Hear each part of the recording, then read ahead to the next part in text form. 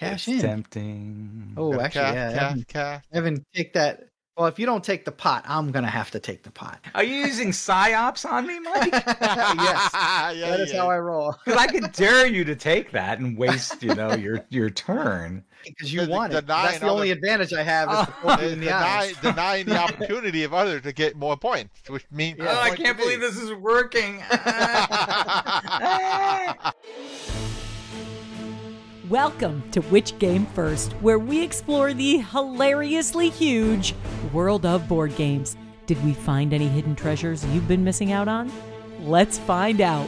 First up this week, we're farmers rustling up the crops to sell at market in Vojvodina. Next up, we're aristocrats bustling through our provinces to build the finest palaces in Castles of Burgundy. And lastly, we're a young street urchin hustling through a cave of riches in Alibaba. I'm your host, Celeste DeAngelis, here with my decades-long gaming buddies, Evan Bernstein. Hello, everyone. Ed Povolitis. Hey guys, let's game. And Mike Grenier. Roger. Our first game up this week is Vojvodina, 2nd edition, designed by Boris Durovic, published by Brave Giant. Number of players 2 to 4, ages 9 and up, playtime 30 to 60 minutes. Okay, Mikey, tell us what's in the box. On the box cover, sunflowers sway beneath a sapphire sky as simple folk sow their seeds and dream of a bountiful tomorrow. So alliterative. Thank you. Inside the box, we see 4 map pieces, 4 sets of 6 field tiles, 4 colored player cards, 24 town cards, 4 bonus explanation cards, 16 uncultivated field markers, a first player marker, and a bunch of coins. And that's what's in the box. Well, before we plow through this review, Evan, tell us up some rules. Vojvodina is a tile placement and card contract game where you take on the role of a farmer who produces crops and supplies town markets by making lucrative contracts. The object is to earn the most money by the end of the game. To earn that money, players are going to design their fields of crops by placing tiles on the game board. Earn bonus cash for placing at least 3 tiles in any given round, also for placing the most tiles. Other ways to earn money is to fulfill contracts. Players have a hand of town cards, which they can burn to get more crop tiles, or they can lay in front of them to act as contracts. If your fields yield enough grain, you can fill the contracts, along with any contract bonuses that might apply. Bonus points! Bonus points! As the game itself says, prove that you're the best and wealthiest farmer in the most fertile region of Serbia. Not suburbia, Serbia. It's a country. Look it up. We received this game direct from the designer. Thank you, Boris. Thank you. Its Kickstarter just closed, but you can actually buy it direct from the website at bravegiant.com. The art is beautiful on the cover. I really like the art, and it bears mentioning the artist, who's Andrea Schwartz. Mm-hmm. It is a classic Eurovision cover. Eurovision cover. Oh, That's not what song are they covering? Yeah, Euro game cover. I'm not even going to edit this bit out. This is a shameless pitch for Eurovision. Amazing. What is it? The saga of Fire Saga. Eurovision, the story of Fire Saga on Netflix now. Which apparently inspired this cover, according to Celeste. This game. So what kind of game is this, Ed? Did it feel competitive to you? Well, yeah, because we're like kind of throwing elbows everywhere we put a tile down. Aha! It is crowded. Mm-hmm. And it's partially our fault because we set up the original space that the board has ourselves, one person at a time. So the crowding is definitely due to what we did. Mm-hmm. And it's variable because we could actually be a little nicer in our setup, or it can be, well, turn it up to 11, as they say. Yeah, we made the center of the board kind of slim, so if anybody wanted to try to get the prime real estate in the center, so they have a lot of options, there wasn't a lot of space to branch off from there. If you took that center area, it's a fight. Now, we love the art on the cover, but the art on the tiles caused a little bit of trouble, right? Mm-hmm. Yeah, it's nice, but there's 2 tiles that are just too close to each other because they're both mainly green. Well, the sunflowers and the corn, I think it was, looked really similar. But they're both with yellow and green combinations, but so it didn't really necessarily say, these are different. I mean, while the pumpkins were kind of like, whoa, pumpkin. Yeah, I love the way the pumpkins look. They're really cool looking. So early on in the game, you're looking to kind of stake your claim because having your pieces next to each other counts a lot towards your score. So you want to find a spot that everybody else doesn't want to encroach on. Yeah, trying to get 3 of your tiles next to each other adjacent, you get bonus food, which gets you more points. Right. Yep. It lets you play bigger cards too, ones with higher rewards on them. So you spend a lot of the game just praying that nobody takes your spot Right. while you're waiting for your turn.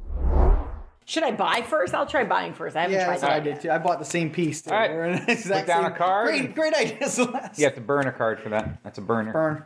2. Ew, Mike. Ew, Mike. Ew. What do you want me to do? Stankaroni. All right, I am gonna do Jabroni. something like this. Hurry up. It's Ed's first. Come on, Ed. We're all waiting for you. Here you are. Yep. Do you remember the time? Blah, blah, blah. Remember Lion 29 years ago? Literally. Nostalgia town. Yeah, the praying to the gods of futility because it always happens. Especially when you build the board as tight as we did.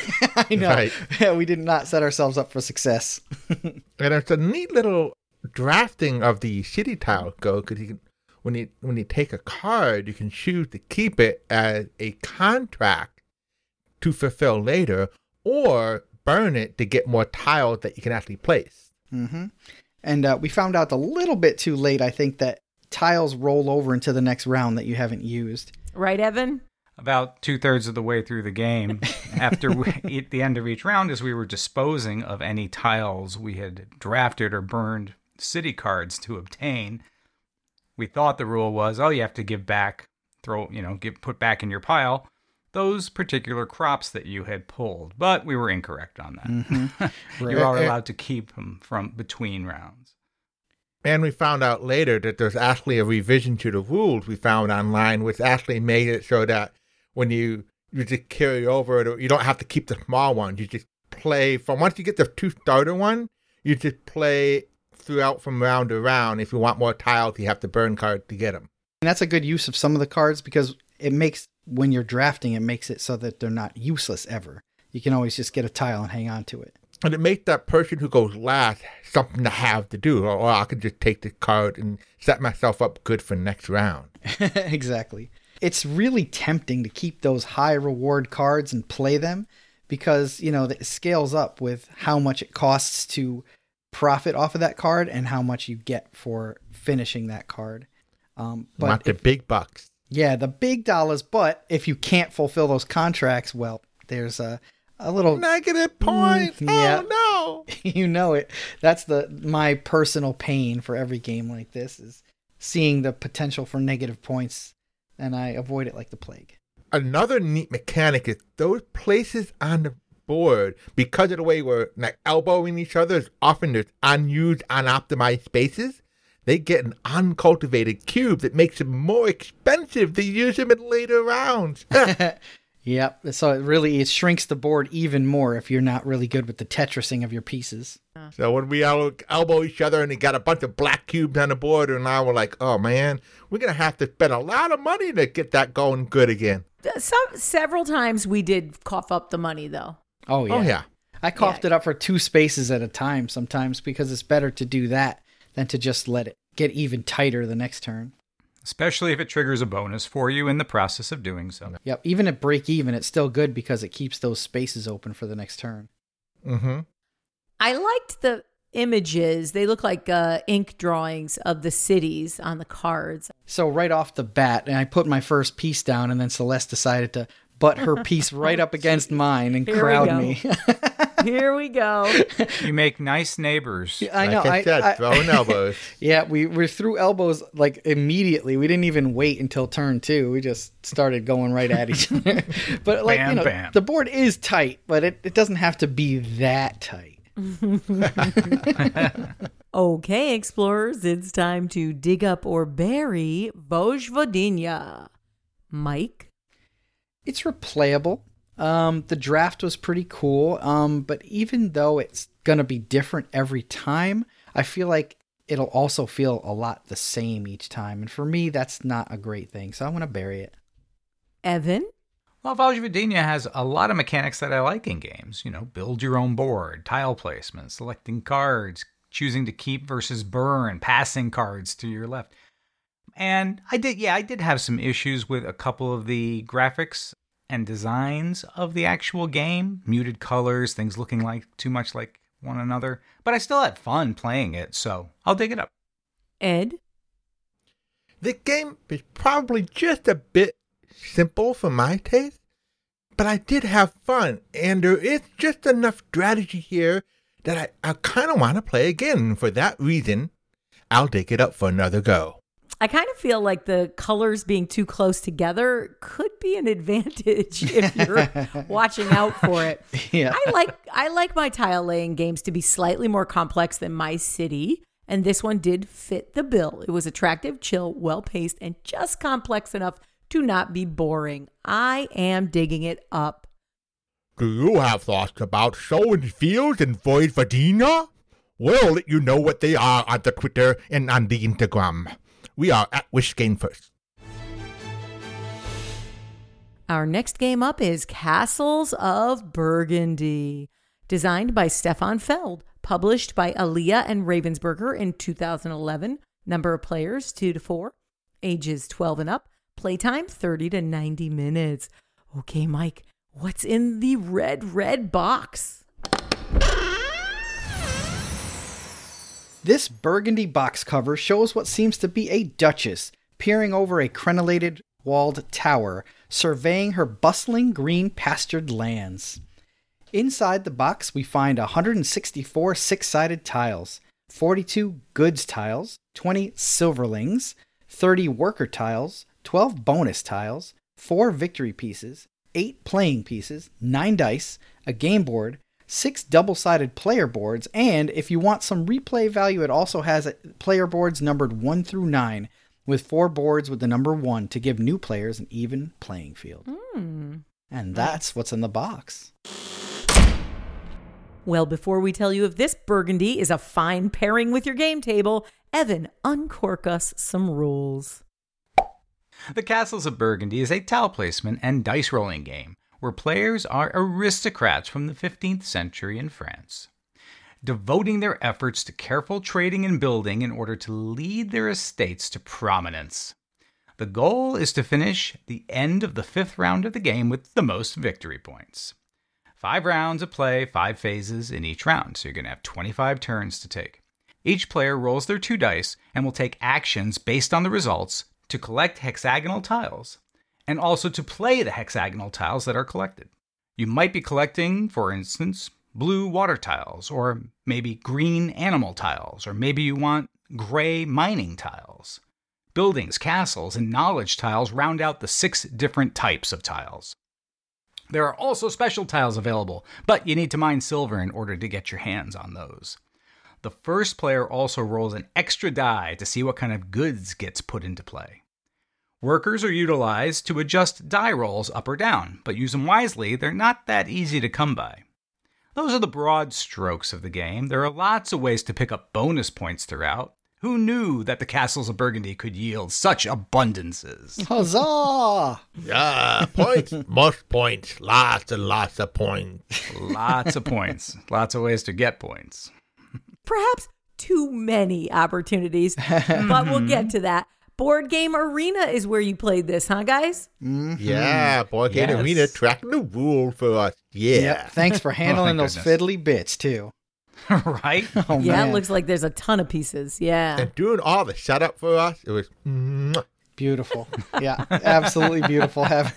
Some of these games are just awesome on Board Game Arena or any online thing that sets up and cleans up for you. And it still took us a full 90 minutes to play our game Yeah. with three of us, and that's the box time maximum time. Yeah. So I mean, with so many ways to make points, it's really hard to narrow down what you want to do for your turn. as always, the game beats up once you're familiar with the game. You know what the combos are. You know, it's like, I want to get these things together because that's what the points are. But your first time playing, you're always feeling things out. And I kind of like that exploration bit in the beginning of the game. What were you discovering? There's many different kind of sets here. So you're using tiles here and you're kind of gathering them. And, when you put together a full filling an area on your province board, you get points based on the size of that field. So you're trying to filling the field and get points here. And then each tile also gets you, some cases, special things. Like if you go to get the chip, you'll get some goods, and then you can sell goods later on the market to get some more money and some more points too. Yeah, I found that I was looking at the game all wrong to begin with because I didn't realize all the same colors that are adjacent to each other. If you fill that area in, it's like a lot more points than just putting the pieces wherever they fit on the board. That's correct. And on that point, the earlier you do that, the more bonus points you get. In other words, it's easier to score those kinds of bonus points in the first phase than it is, say, in the fourth or fifth phase. Mm-hmm. Oh, don't forget, you also have 2 workers. So those can alter your dice. So if you want a different number, use that. My options have just expanded exponentially. Exponential expansion. Exponentially. What is this? So when placing this tile, your estate duchy, you immediately score 4 points. I could go for 4 points. Oh, I have to confirm my turn. Sparhawk this thing. Sparhawk. All right. Well, wow. Evan takes the commanding lead, 4 points ahead of everybody. Game over. We declare victory. It's interesting that, for example, the green areas, there's a green area that has 4 spaces to fill in that's further from the center. And then there's another green area, light green, that is just 2 to fill in. So, it's not as valuable overall, but if you get it first, it adds value to it. So you have to really decide, can I get this bigger one done before somebody else finishes their small one? Or should I rush to try to beat them to that? You can't just do what you want every turn because there's dice rolling in this game. And that's one thing I kind of miss with Board Game Arena, of course, is not being able to physically roll those dice. Yeah. But the dice limit your choices. Yeah. It seems like the dice are really important because they are printed on the board. Pictures of dice are printed on the board. So you can only place these hexes if that number comes up on the tile. Is that right? That's right. Yep. Oof. And if you have an adjacent thing next to the number you rolled. So you can't just place it anywhere you want on the board. You have to build towards things. Yeah, you start with 1 tile, Celeste, and everything builds out from that 1 tile. So how many dice do you get to roll every turn? 2. Ugh. Ugh. Right. Yeah, it's not a fistful of choices every turn. No.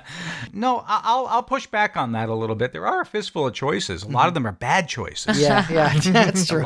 Because I got stuck with some terrible rolls and had only bad choices to make in certain cases. I can imagine that. And you're probably spending all of the time it's not your turn planning for a die roll that is probably not going to come up. Yeah, hoping somebody doesn't steal the tile you want and hoping that your dice roll comes up. So you need plan A, B, and C to even keep them. Are you better off closing your eyes and just waiting for your turn? I mean, I can't do that. I suppose. I mean, because there's only so much planning you can do, but you do know what your rolls are. First thing you do is you roll, and then people are doing the turn. So you can start thinking about what you want to do with your everyone turn. rolls And simultaneously. the die rolling point, not just for placing the tile on your province, but it also determines what tiles are available for you to draft. Right. So sometimes your roll just doesn't coincide with something that you can place, so you have to do other things with that dice roll. I'll tell you, I always get a little sweaty when I see a Euro game that has more than 100 points on the tracking board. Yep. Does not make me, it gets me a little worried about the playtime. Did this game feel overly long? No, actually, I at least for me, I'm used to long Ed, we're not talking to you. I'll stay quiet in my corner now. Oh, Mr. 18XX. No, but they were pretty honest about the playtime if you exclude the setup and cleanup, which we were able to because we were online. Yeah, it was on point for the playtime, but is it too long? Like, did it feel too long is what you're asking. asking. Did it feel like I'm done with this game earlier than the game was done? I'll say maybe, because of the 2 dice that you're allowed and you're limited in your choices, and like I said, a lot of choices are bad. That may give it sort of that perception that it's more of a slog than perhaps it actually is. So Yeah. perhaps that could be the case. I had a big plan, so for me, it felt like it was one turn too short.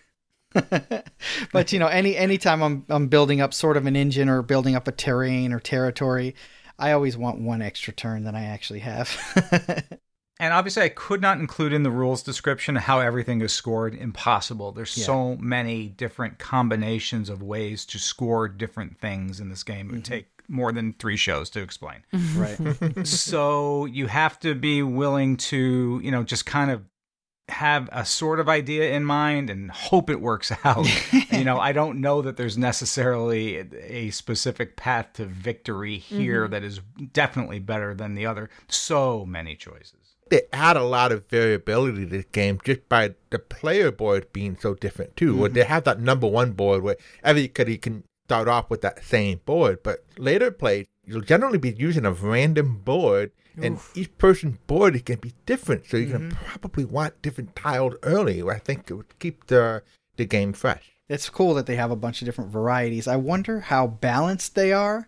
I'm guessing they're pretty close to being balanced, but it's hard to say without having trying them out. I can tell you right now that they're not necessarily balanced because there are certain boards some players have played through many times. They said this board is superior to this other board. But there's some argument, which makes it good, Like there's probably a lot of debate online which board is the best and all that.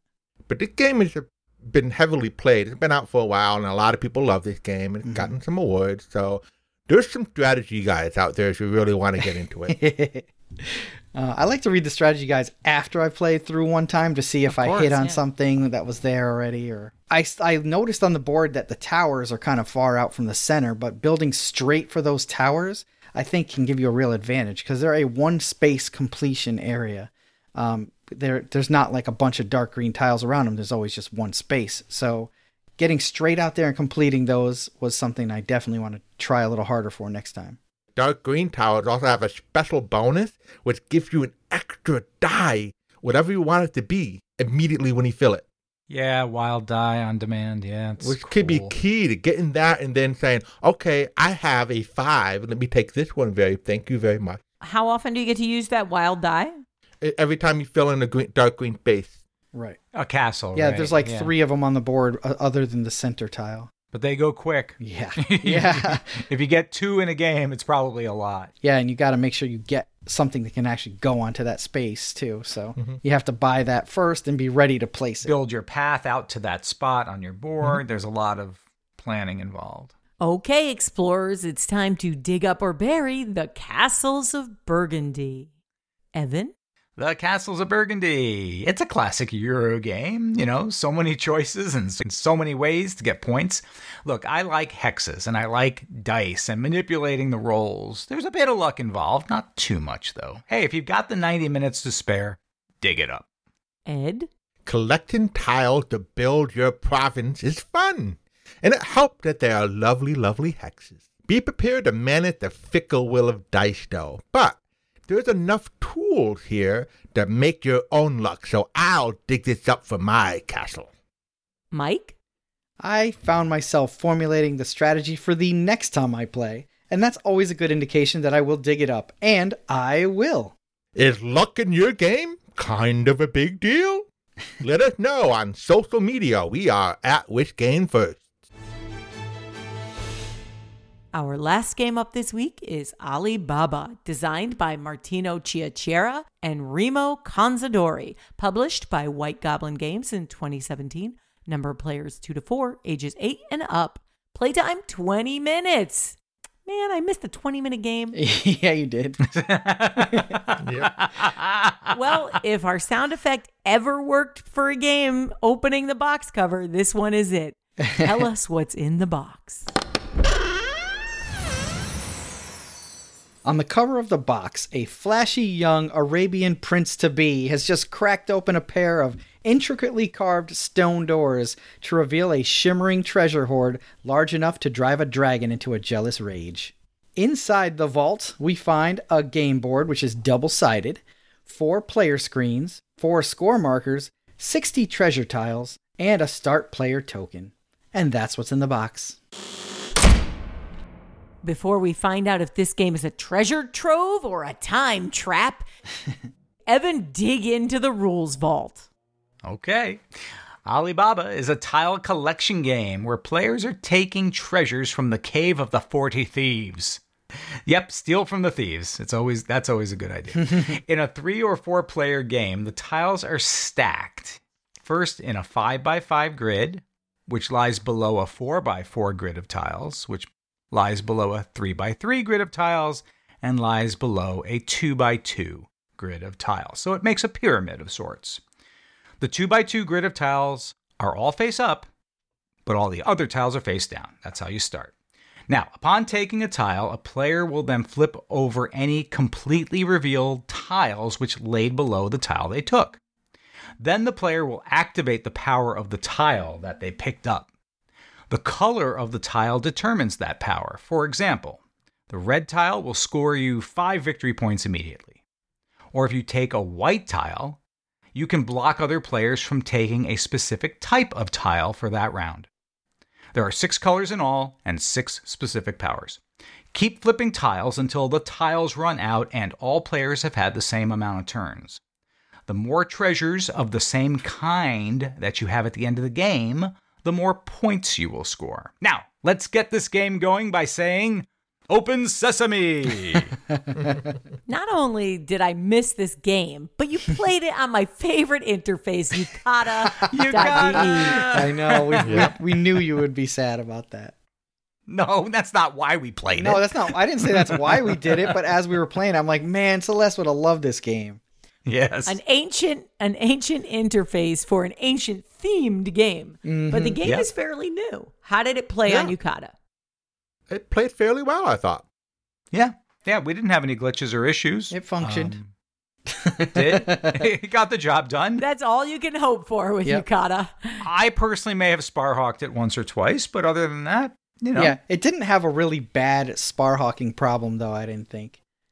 Yeah. I think the newer games on Yucata have less Sparhawk issues. And what we mean by Sparhawk, if you're new to Which Game First, is Yucata.de is famous for overcompensating the end of your turn. And what we mean by that is click to end your turn, then are you sure you want to end your turn? And then don't forget to end your turn. Right. And where's that ending turn button? And oh no, did I forget to press a button to end my turn? Yeah, it's like a tiny button at the bottom of the screen. In the lower corner, yeah. Sometimes it's somewhere else. Who knows? Yeah, who knows? But it can usually be characterized by someone saying, "Hey, how come you're not doing your turn yet?" And it's like, "Well, I'm waiting for somebody to finish their turn." Hint, hint, nudge, nudge. Sparhawk.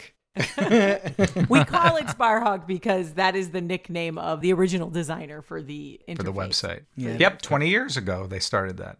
After you navigated your way to figuring out the labyrinthine path to actually connect with each other and play the game online through the ancient interface, how did it translate the art and stuff like that? The art itself is, basic cartoon art. Yeah. Bold colors, which I like. So it was fine. It was okay. It was simplistic, but thematic enough. It's a tile. Yes, that collection game, really, of tiles. Yeah. But there's also an element of reveal, too, because you're kind of like, when you pick up a tile, it reveals what's underneath it. So that's why I kind of call it a tile removal. Yeah, a little Mahjong-y that way. Yeah, definitely reminding me of Mahjong right off the bat. Like the computer app version of Mahjong? Yeah, like the one where the tiles are laid on top of each other, and when you reveal one, the ones underneath open up and reveal themselves. So having a bunch of face-down tiles is always a draw for me, and I'm a sucker for maybe not making the best move just because I want to see more tiles get revealed because I want to uncover all those mysteries.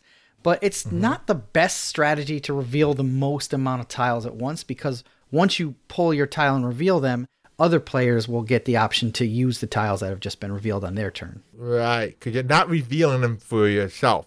You're revealing them for others. And so you might be, I don't want to give them too many options.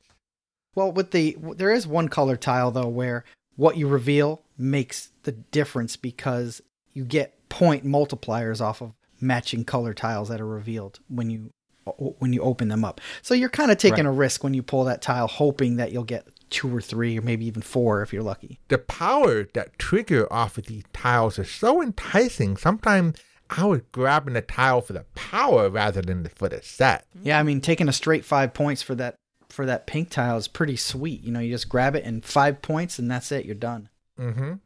But I know Evan was kind of leaning towards, I think it was the brown tiles or the white tiles, I think they're listed as, because he gets to block people from taking a certain color action for the next turn.